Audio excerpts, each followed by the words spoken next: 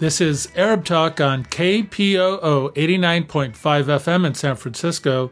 This is Arab Talk with Jess and Jamal. I'm Jess Hannam. And I'm Jamal Dajani.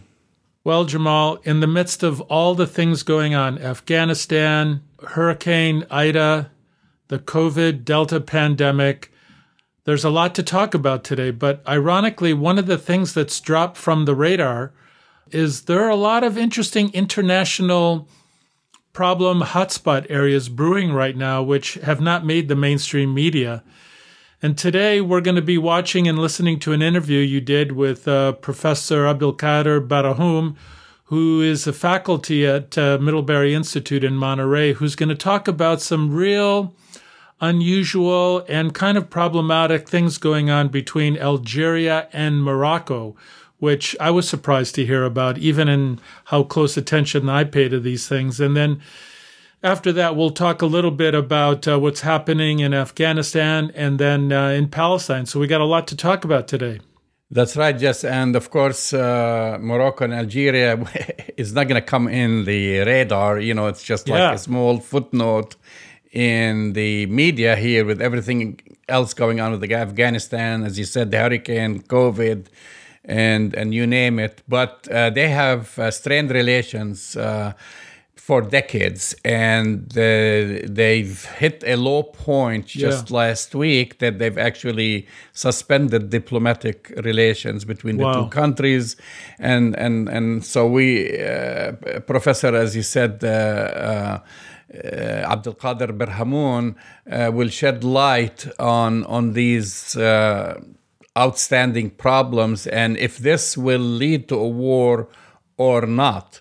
He does not think so, but anyway, he gives us a very good historical background about what's going on and good analysis because it's actually it could escalate further. Absolutely. But it has not yet. And let's watch and listen to Abdelkader Berhamoun.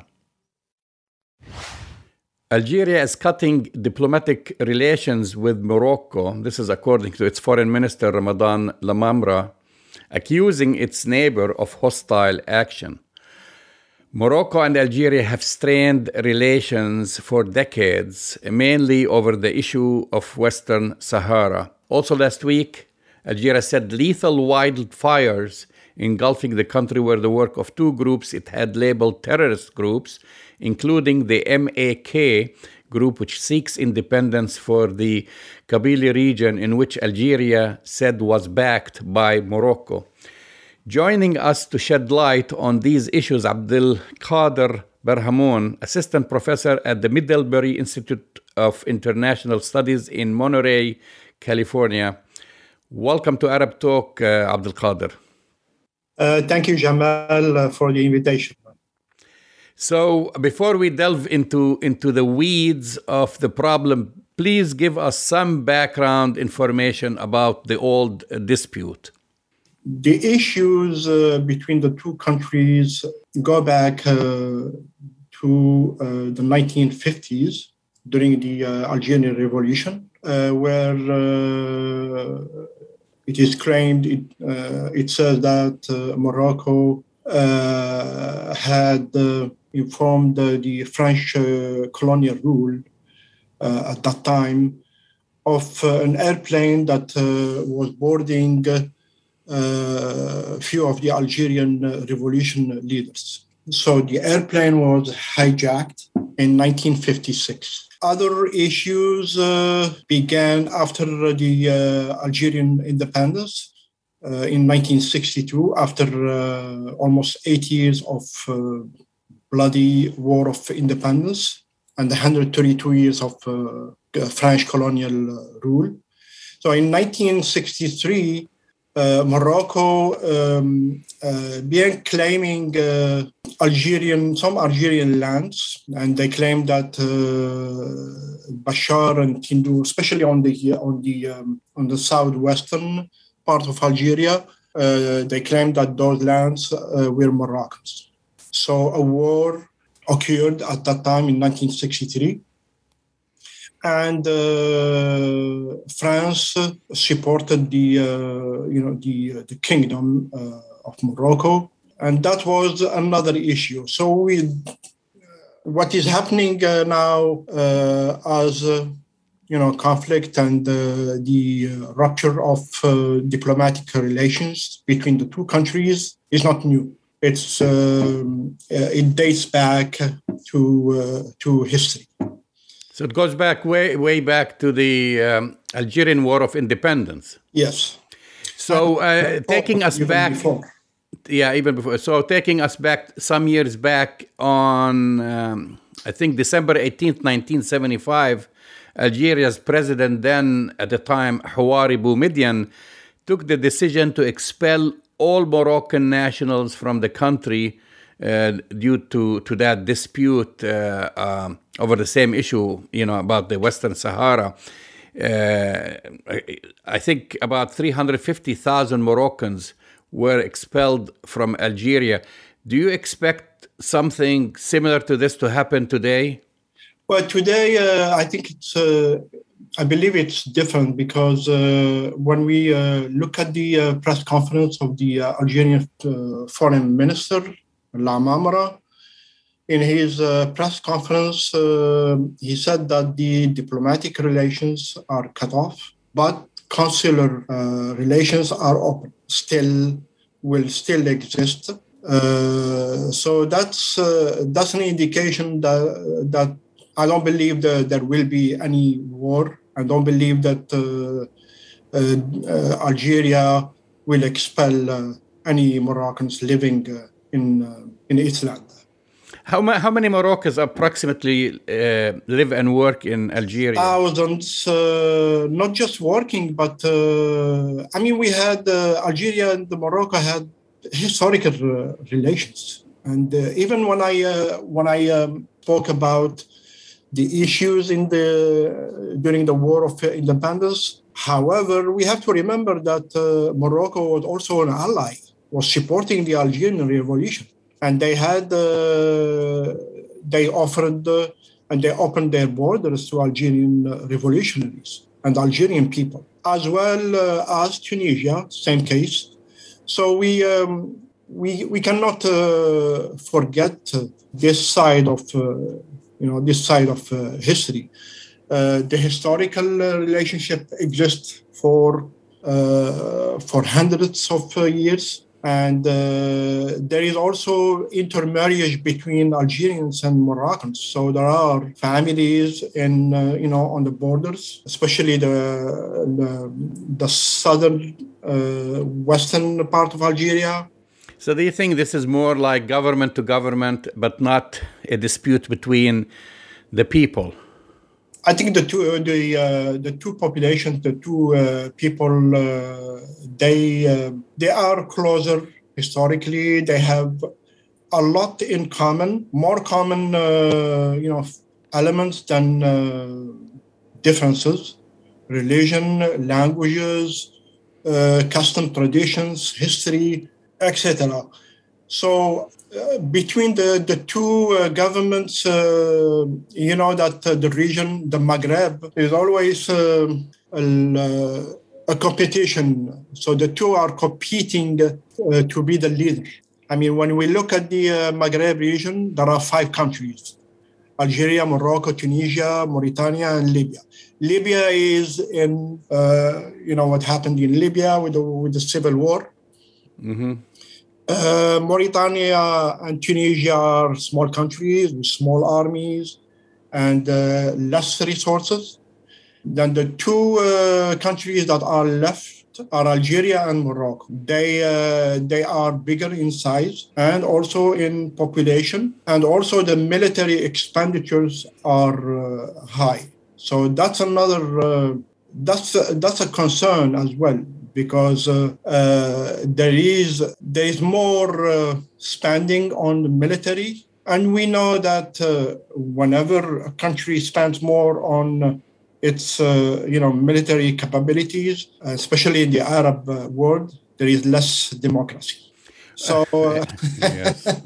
so you have the two countries competing to be the leader of the region. And also, of course, at the international stage, it's it's significant, because whoever leads that part of the world, that region, is considered the powerful state or the powerful entity that international or superpowers have to consult. And there are a lot of gains, political, economic gains, etc. So the Algerian foreign minister cited an accumulation of grievances. You know, we talked about not just the Western Sahara against Morocco.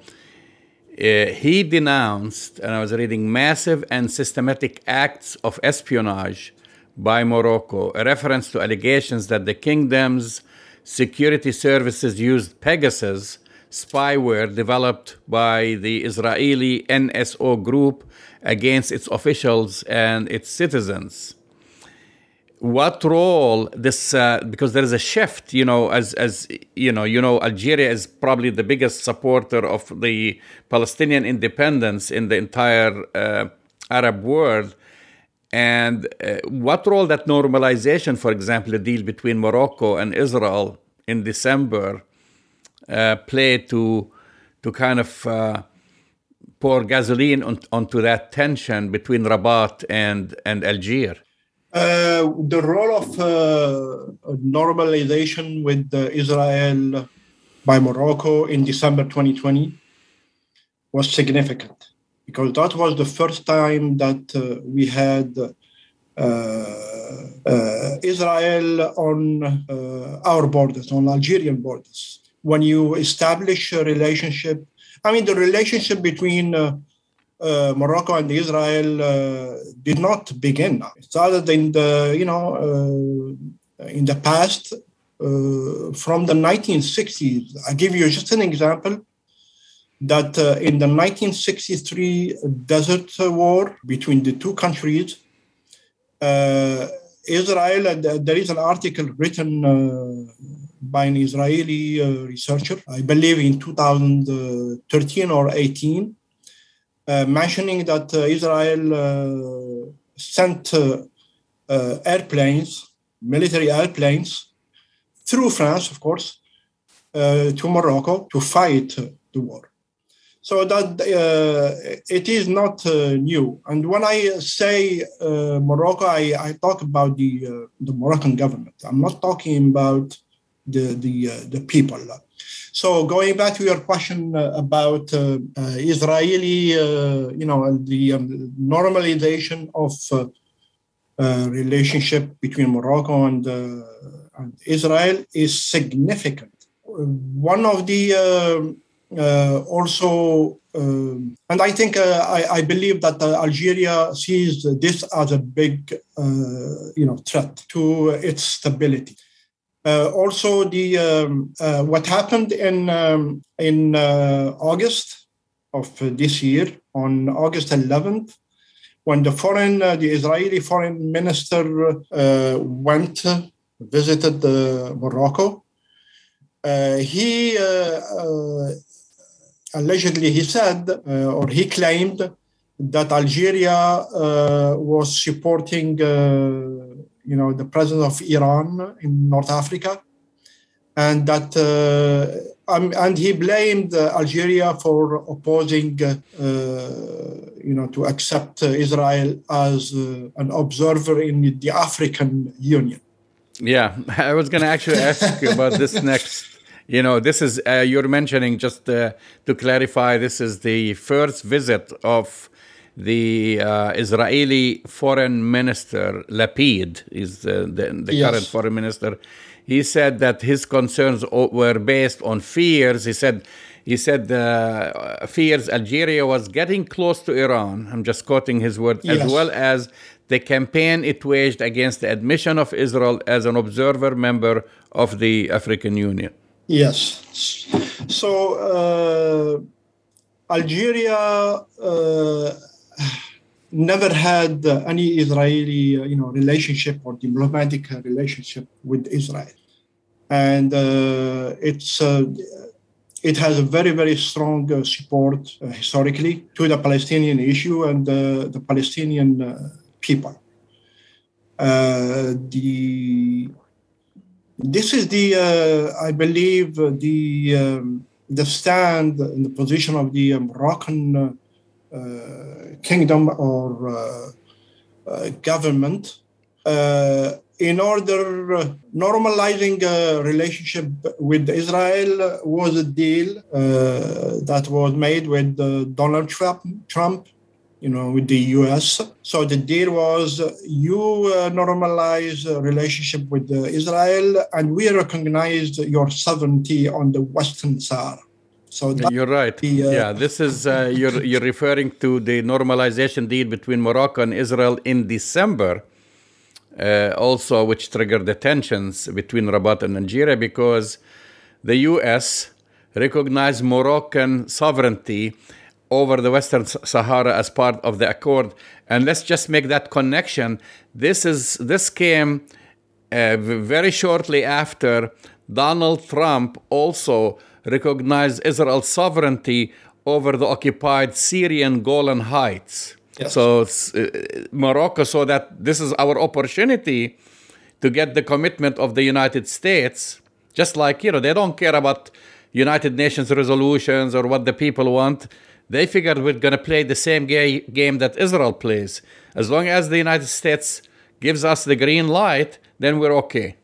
And that's a very dangerous game because you see now militarization of the region. One factor in the issue or the diplomatic relation between Algeria and Morocco and the cause of cutting off the relationship is that in July 2021 of this year, the permanent representative, the Moroccan permanent representative at the UN, distributed a document, and that was the first time that a Moroccan official did that. He distributed the document at the non-aligned group session, claiming or saying that the region of Kabylia or the Kabyle region is located in the in the northeastern part of Algeria,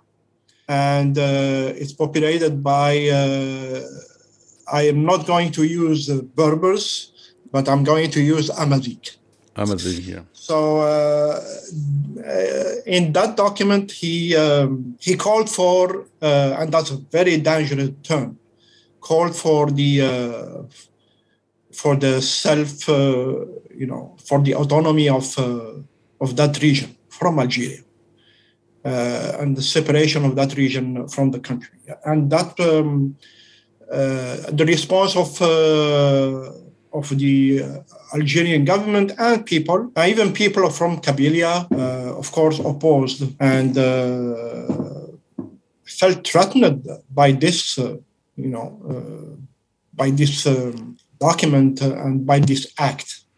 So they're playing the game. They're saying, okay, if Algeria supports the Polisario and you want independence of the Western Sahara, we're asking for independence of the Kabyle region.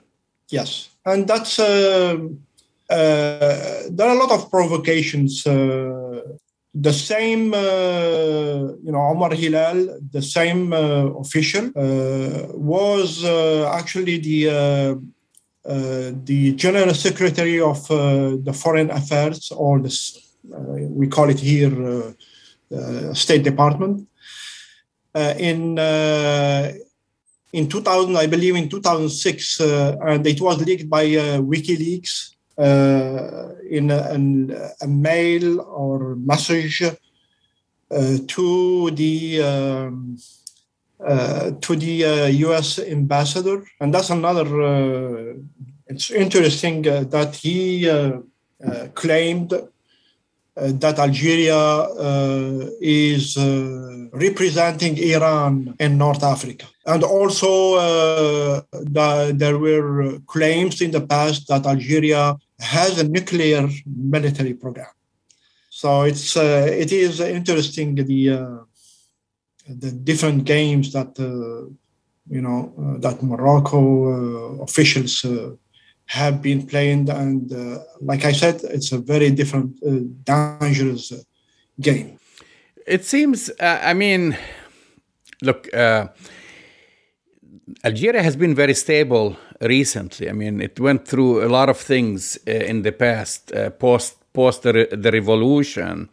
And we saw what happened to Libya. Libya is a failed state. It's a total mess. Tunisia is barely making it. It was the center of, or the epicenter of the Arab Spring. Algeria was not affected by everything that was going around. It managed to protect itself. And it looks like there are forces now working from the outside, externally, to ruin this stability in Algeria. I mean, what's the connection between Algeria and Iran? I mean, they have diplomatic relations, but it's not, Algeria is not a, let's say, a Shia state, and they're trying to create, and then, of course, we all know that Algeria was used for experimentation, nuclear experimentation by the French, not that they are developing their own nuclear weapons. Yes, there are causes why Algerians did not go through, the Arab Spring in 2011. Several causes. One of them, and I believe is the main one, is that Algeria went through the so-called Arab Spring in 1988. And there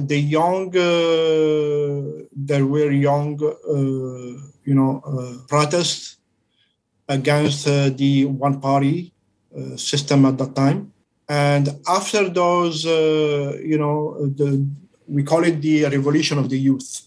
After that, in 1989, a multi-party system, a new constitution was announced, and a multi-party system was established, and the political field was open. Between 1989 and 90, the end of December 91, January 92, we had the first democratic experience in the Arab world. In December 1991, three political parties, won the elections, the legislative elections.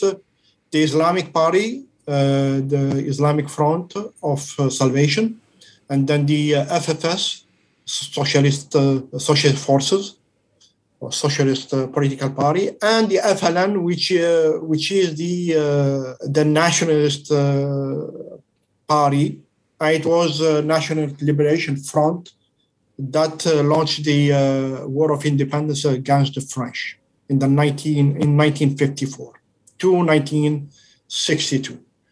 So the military institution did not or decided to interrupt that democratic process. And in January 1992, the president at that time, Chadli Benjedid, was forced to resign. So there was a coup. And from then, 1992, for almost 10 years, a civil war erupted. And we saw more than 250,000 people killed, and disappearance of, there are numbers, official and civil, but the number can go up to 20,000 people disappeared. So the Algerians went through the wars. They went through a very bloody war of independence that claimed, more than a million and a half of civilian, of martyrs. And then you have the civil war in the 1990s with 250,000 people killed. So the Arab Spring, when the Arab Spring happened in 2011, we had experience.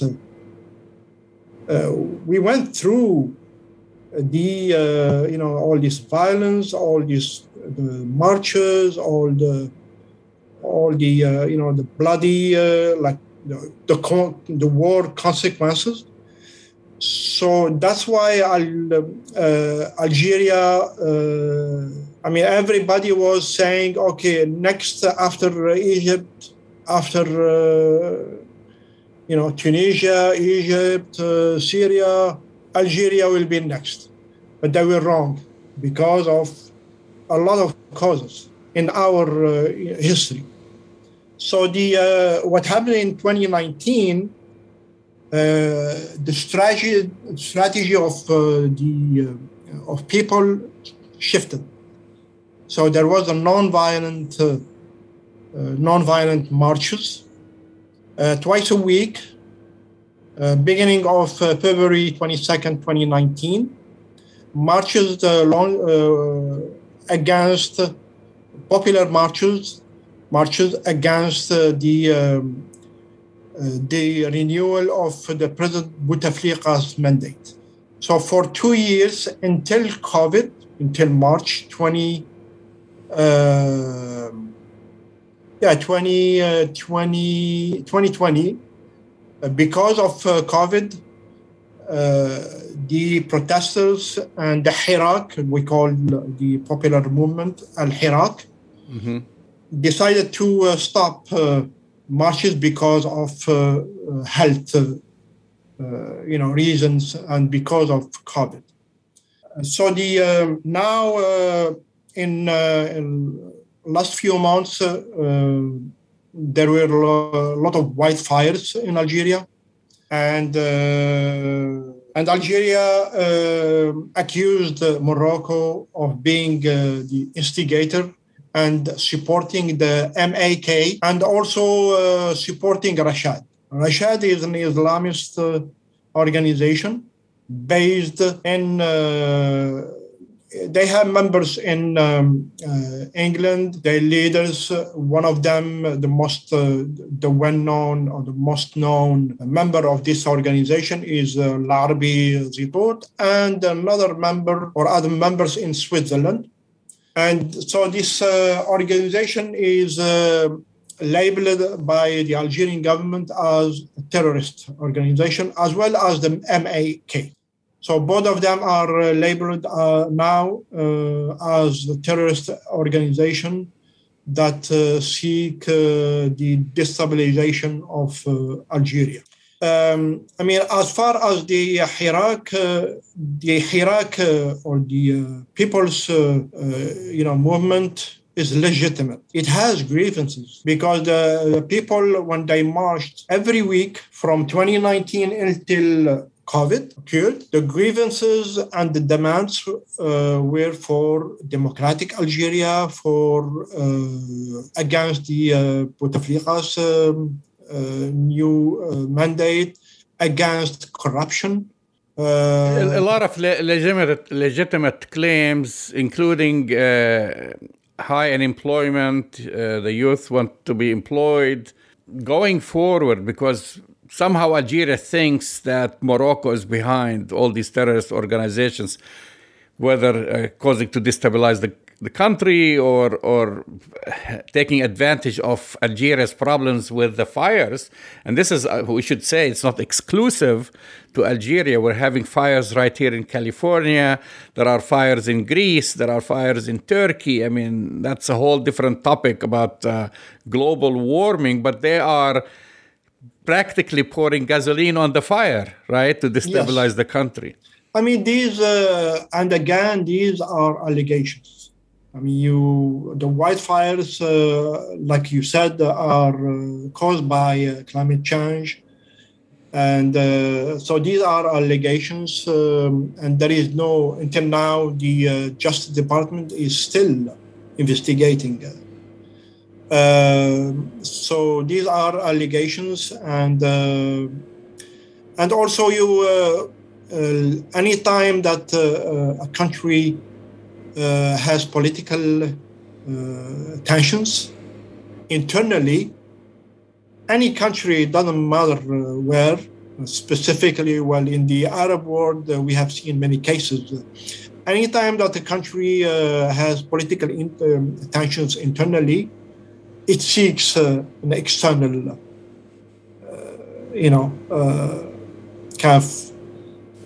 enemy or external reason to sometimes to distract people from their own reality, and also to strengthen their power. And it's both countries, I think Algeria and Morocco governments, they, like both countries, the stability index is low. The internal stability is low. So you feel both countries are distracting from their internal issues by creating a whole external issue. It's not just that, but it's also at the regional and international stage. As I said before, you need one of them has to be or wants to be the leader of the region. So going forward, what do you think is going to happen now between Morocco and Algeria? I don't believe there will be a war between the two countries. There is a danger, yes, it's a very dangerous situation, but the internal situations in both countries are not appropriate or ready for that. So I believe that there is tension, yes. There is militarization of the region, yes. But to go to the extent of launching a war, I don't believe that will happen. Abdelkader Berhamoun, thank you for coming on Arab Talk. Thank you very much for having me, Jamal, and it's very good to see you. That's the voice and the face of Professor Abdelkader Berhamoun, assistant professor at Middlebury Institute in Monterey, giving us, Jamal, probably one of the most comprehensive, thorough analyses of the historical significance of the relationship between Algeria and Morocco, and bringing us up to date. I mean, in my mind, it feels like it's a much more serious situation than we even realize. Although he doesn't believe that they're going to go to war, these relations are very strained, and it can't be good for North Africa and the rest of the region. Yeah, and also there are a lot of unknowns. One of the unknowns is, of course, Israel restoring ties with Morocco. Well, I think that's right, Jamal. Algeria has been through the equivalent of multiple Arab Springs over the decades, including a very damaging and overcoming a brutal occupation of the French, and even afterwards going through its own internal political struggles. And Algeria remains, in some ways, a very stable North African country. Morocco, on the other hand, Jamal, is playing this kind of game about, and this may be a proxy, what's happening between Algeria and Morocco may be like a example of multiple proxy wars that are going on, political and intelligence services in Africa, with the United States and the Israelis trying to gain a foothold in the region, and other countries and interests kind of trying to block that. We know that similar things are happening in Sudan, and there's similar things happening in other Central and Southern African areas. So we can learn a lot from what's happening between Morocco and Algeria right now, because Africa is part of a larger proxy war going on right now. You're right. And it's, Algeria, Morocco always considered itself as the gateway to Europe for entire Africa. I mean, this is how they kind of, and they also perceive themselves as the link between Africa and Europe. And this is what the king likes to kind of be in that position. Right. So, and he does maintain good, Morocco maintains good relations with, its neighbors, with the exception with this issue with the Western Sahara, and also with Europe, with Spain, with France, with the EU, with the United States, as you've mentioned. It's very important. And Algeria, as of recently, actually, has had a major rapprochement with the rest of Europe. Right. I mean, aside from its issues with France in the past, because France has never apologized for what it had done in Algeria, nevertheless, it's a strong ally. It's a strong ally to NATO. It's a strong ally to the EU. And then, of course, the Arab world, and not to mention, it's a major producer of oil in the region. Morocco does not have that. That's why when Professor Berhamon, we started talking about in 1975, when they had a similar issue, Algeria expelled close to 350,000 Moroccans working there. And they work there because, Algeria offers employment. That's right. Out of all of Northern Africa. In fact, the other country that used to offer employment to both Moroccans and Tunisians is Libya, during its prime days. That's all has gone. But Algeria is still a major oil producer. It's a major strategic, it has a major strategic location on the Mediterranean. And so there is a rivalry between that leadership, whether it's going to be in Algeria or in Morocco. You're listening to Arab Talk on KPOO San Francisco 89.5 FM. I'm going to shift gears here, Jess, and I guess President Biden declared victory this week, and he said, we shifted the thing to the evacuation campaign, and he described the evacuation campaign as an extraordinary success. Do you think that this was the case? Well, Jamal, 20 years and $3 trillion later, massive corruption, massive loss of treasure, of blood, of American and Afghan lives, destroyed, injured, and decimated.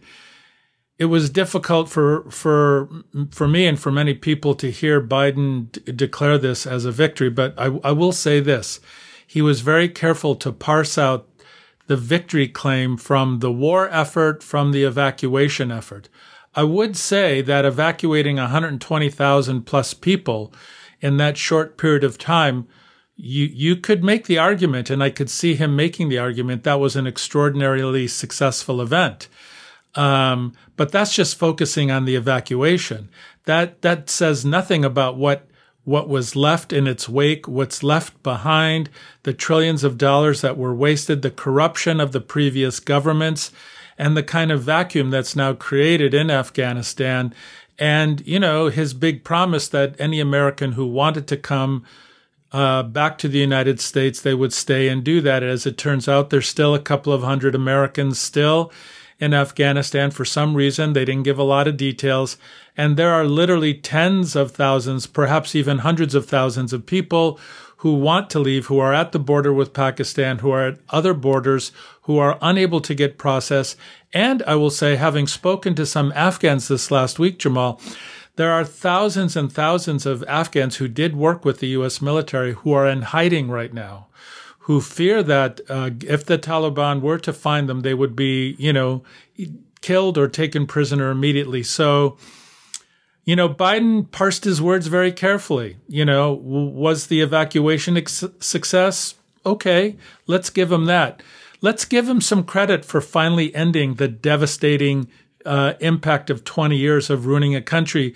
And I'll end, Jamal, by asking you a question. When was the last time that an American or any occupation, American, Israeli, whatever, whomever, French, since we're on the topic of Algeria, when was the last time in our modern memory, or even not so modern memory, where the occupation of a country has turned out to be successful? This is a catastrophe. It always ends in misery. I mean, that's a fact. And it's good that you've mentioned the the French occupation and colonization of Algeria. It cost the Algerians over 1 million lives. Imagine.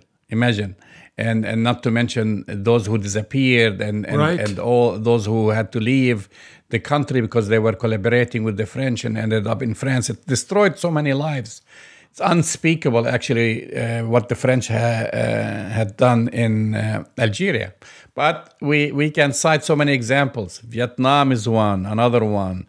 The occupation of Israel and colonization of Palestine is another one, and you go down the list. And Central and South America, Jamal, yes, with various occupations. So and the United States ends up with mud on its face all the time. When the United States is involved, it ends up with mud on its face, and that's the sad thing. So I actually agree with you. We give President Biden a lot of credit for actually having the will and the strength to say that's enough. 20 years is enough. Trump was talking about this. He didn't do it. He didn't have the guts to do it. He did it, and he did it very fast with of course, the last unfortunate attack that cost American lives and scores of Afghan innocent lives who are trying to leave the country.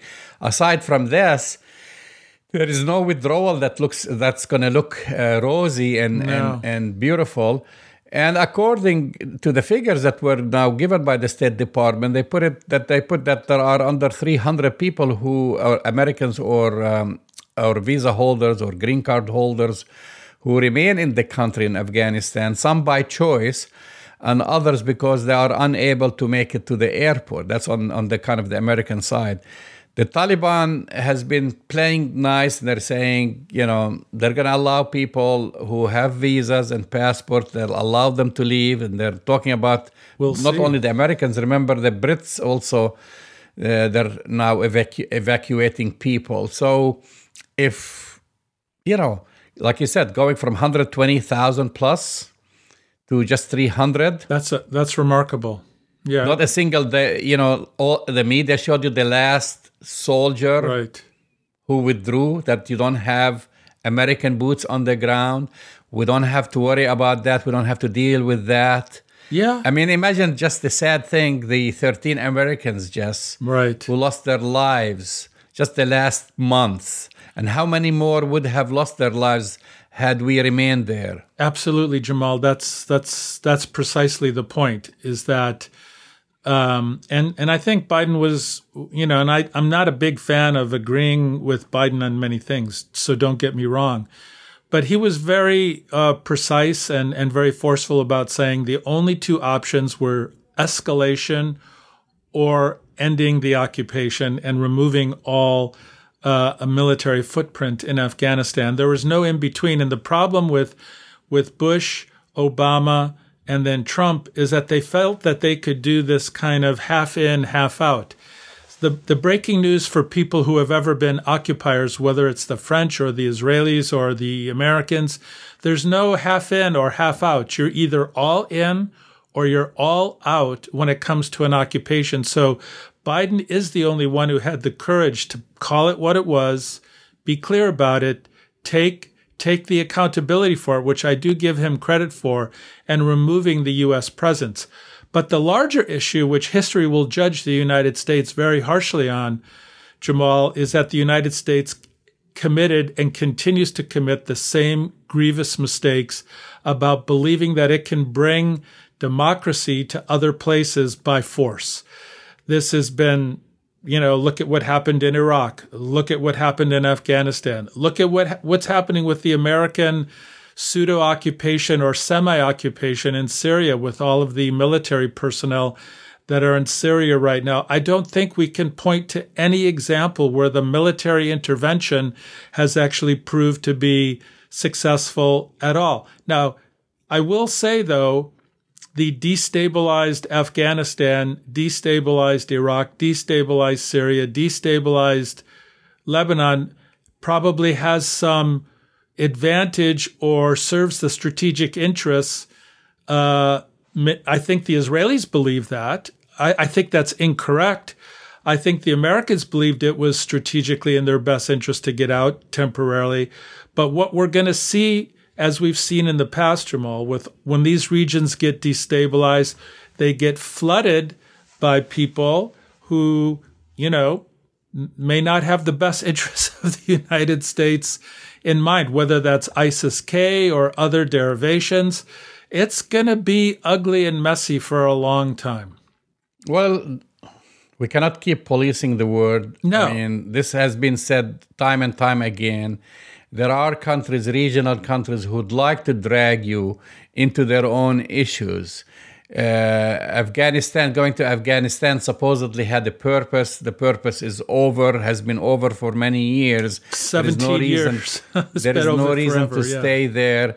We've seen the Israeli prime minister just last week right here in the United States to talk about Iran. Actually, Biden kind of shifted the conversation from what I read and what I've heard about Iran, because this is what his predecessor, Benjamin Netanyahu, has been trying to do for the past decade, is to drag the United States into another war.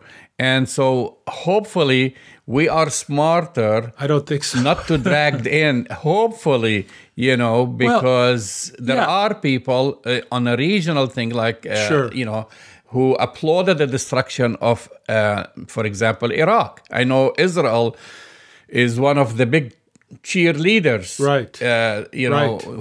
Who a country that wanted to see the destruction of Iraq. So was Saudi Arabia. Right. And look what happened to Iraq. Look at an ancient civilization that has not yet recovered. And again, we talked about Afghanistan and the billions of dollars we poured into Iraq. Is Iraq better off today than before the war, the invasion of Iraq? No, Iraq is not better off. Afghanistan is not better off. Syria is not better off. All of these are we better off? Is the United States better off? That's a great point, Jamal, because the only institutions that benefited from those trillions of dollars in Iraq and Afghanistan were military contractors, the industrial military complex, and all the corrupt officials in Iraq and Afghanistan who pocketed so much of the money. It didn't help any of the people on the ground. In fact, you could argue that people in Afghanistan, their lives are much worse off. In Iraq, for sure, 100% much worse off than they were prior to these invasions. So I just want to say... there is one war I support the United States to be engaged in. Do you know what war is this? Which one? The war against COVID. If we want to put our resources, that's the war. It's an internal war also to get all these anti-vaxxers I would say it a little to be differently. Vaccinated. Yeah. I'm not going to worry about what's going on halfway across the globe when we have people who are still dying in this country. We have people who are still unemployed in this country. I mean, we don't know what's ahead of us. No, Jamal. And so the last thing we want to be dragged into something outside the United States. Yeah, but we still have 23% of children in the United States going to bed hungry, still. And do you think that $3 trillion and the numbers would have helped the poverty and disenfranchisement of so many millions of Americans? And the other thing is, if you look at the 40,000 servicemen that are permanently disabled for the rest of their lives and the thousands that were killed, servicemen and women, how they could have contributed to the economy had they not been injured or lost their lives. I just wanted to say one thing I agree with you on the war against COVID, but I would say the war is not against COVID, Jamal. It's a war against ignorance, because we have the capability, unlike Iraq and Afghanistan, to win the war against COVID. If everybody got vaccinated, we would, in fact, be completely victorious. But the real war, Jamal, is a war against ignorance, and we have an ignorance problem in the United States. I'm still watching people on TV saying, even after the full approval from the FDA, not the emergency use, full approval for the Pfizer vaccine, you still have people saying on the national news, well, I'm not so sure. I trust it. More study needs to be done. I mean, would you look at the side effect profile versus what happens if you get COVID, the difference is just staggering. There's, 95% of the people who are hospitalized in the United States right now are the unvaccinated, and more children are dying. More and more children are getting sick. So it's the war against ignorance, in my humble opinion. And that's just not COVID. That's a lot of things in this country. So before we go, we have a few minutes. Yeah. So after the meeting, going back to Israel and Naftali Bennett coming to the United States, Biden put some pressure on him to say, you got to meet with the Palestinians. So his defense minister, Benny Gantz, met with President Mahmoud Abbas. What a joke. And they actually, from the Palestinian end, we didn't get anything about what transpired. I'm getting all this information. Guess from where? From the Israeli media. Right, because they leaked a lot of the information to the Israeli media. And of course, now Palestinian factions are going crazy and they're condemning the meeting between Gantz and Abbas as a dangerous development. And they're calling it a stab in the back to the Palestinians. And during that meeting, of course, who was in that meeting? We know that Hussein Sheikh, head of the Palestinian General Authority Civil Affairs, attended the meeting. Also, Majid Faraj, head of the Palestinian Authority General Intelligence. And according to Israel, Gantz made a series of goodwill gestures to the Palestinian Authority. And so the one gesture that he made was to give a loan to the PA, 500 million shekels, Israeli shekels. Loaning the Palestinians money that is theirs. Exactly. And that was the money that basically that's held. The tax money. That's basically held, the tax money or the VAT that Israel holds on Palestinian exports and imports. They said, we'll loan you against that 500 million shekels. Unbelievable. And so you look at it again, here we go again. It's everything that they're doing is just to maintain the status quo, because Israel now and apparently President Biden, they're both worried that the Palestinian Authority might collapse and they might lose Mahmoud Abbas.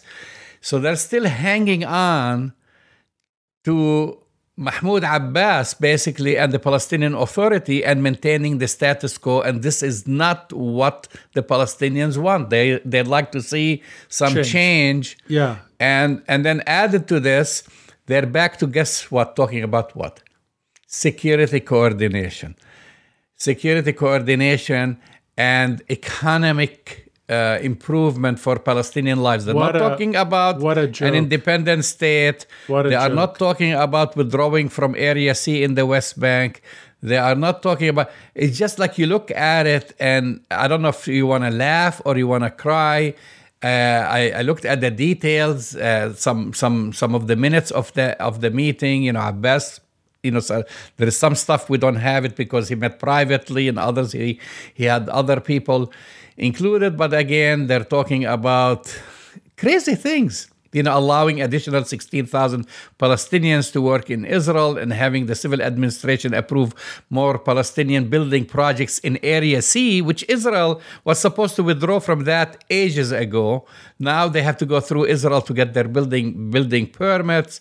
And it said, we are now... this is from Gantz, his words. I came to the meeting to build trust and safeguard the interests of the state of Israel and to strengthen our important ties with the Palestinian Authority. Well, I could safely say, Jamal, that I both laugh and cry that this will be yet another failure. This was to give Biden a little cover, but of course it's going to fail. We still see massive demonstrations on the border between Gaza and the Israeli checkpoints. The situation, the drumbeats of war, nothing was mentioned about what's happening in Gaza, the blockade of Gaza, the largest, open-air prison in the world, the squeezing of Gaza. Nothing was said in the leaked minutes of the meeting with President Abbas. I'm afraid that this is yet another example of being in denial of the Israeli occupation, both the Israelis, the Americans, and Mahmoud Abbas, the denial of how bad the situation is right now, and it's not going to get better with these false deals. It's ridiculous, to put it mildly. You've been listening to Arab Talk on KPOO San Francisco 89.5 FM. Go to our website, arabtalkradio.com, to download our latest shows, and we will talk to you next week. See you next week.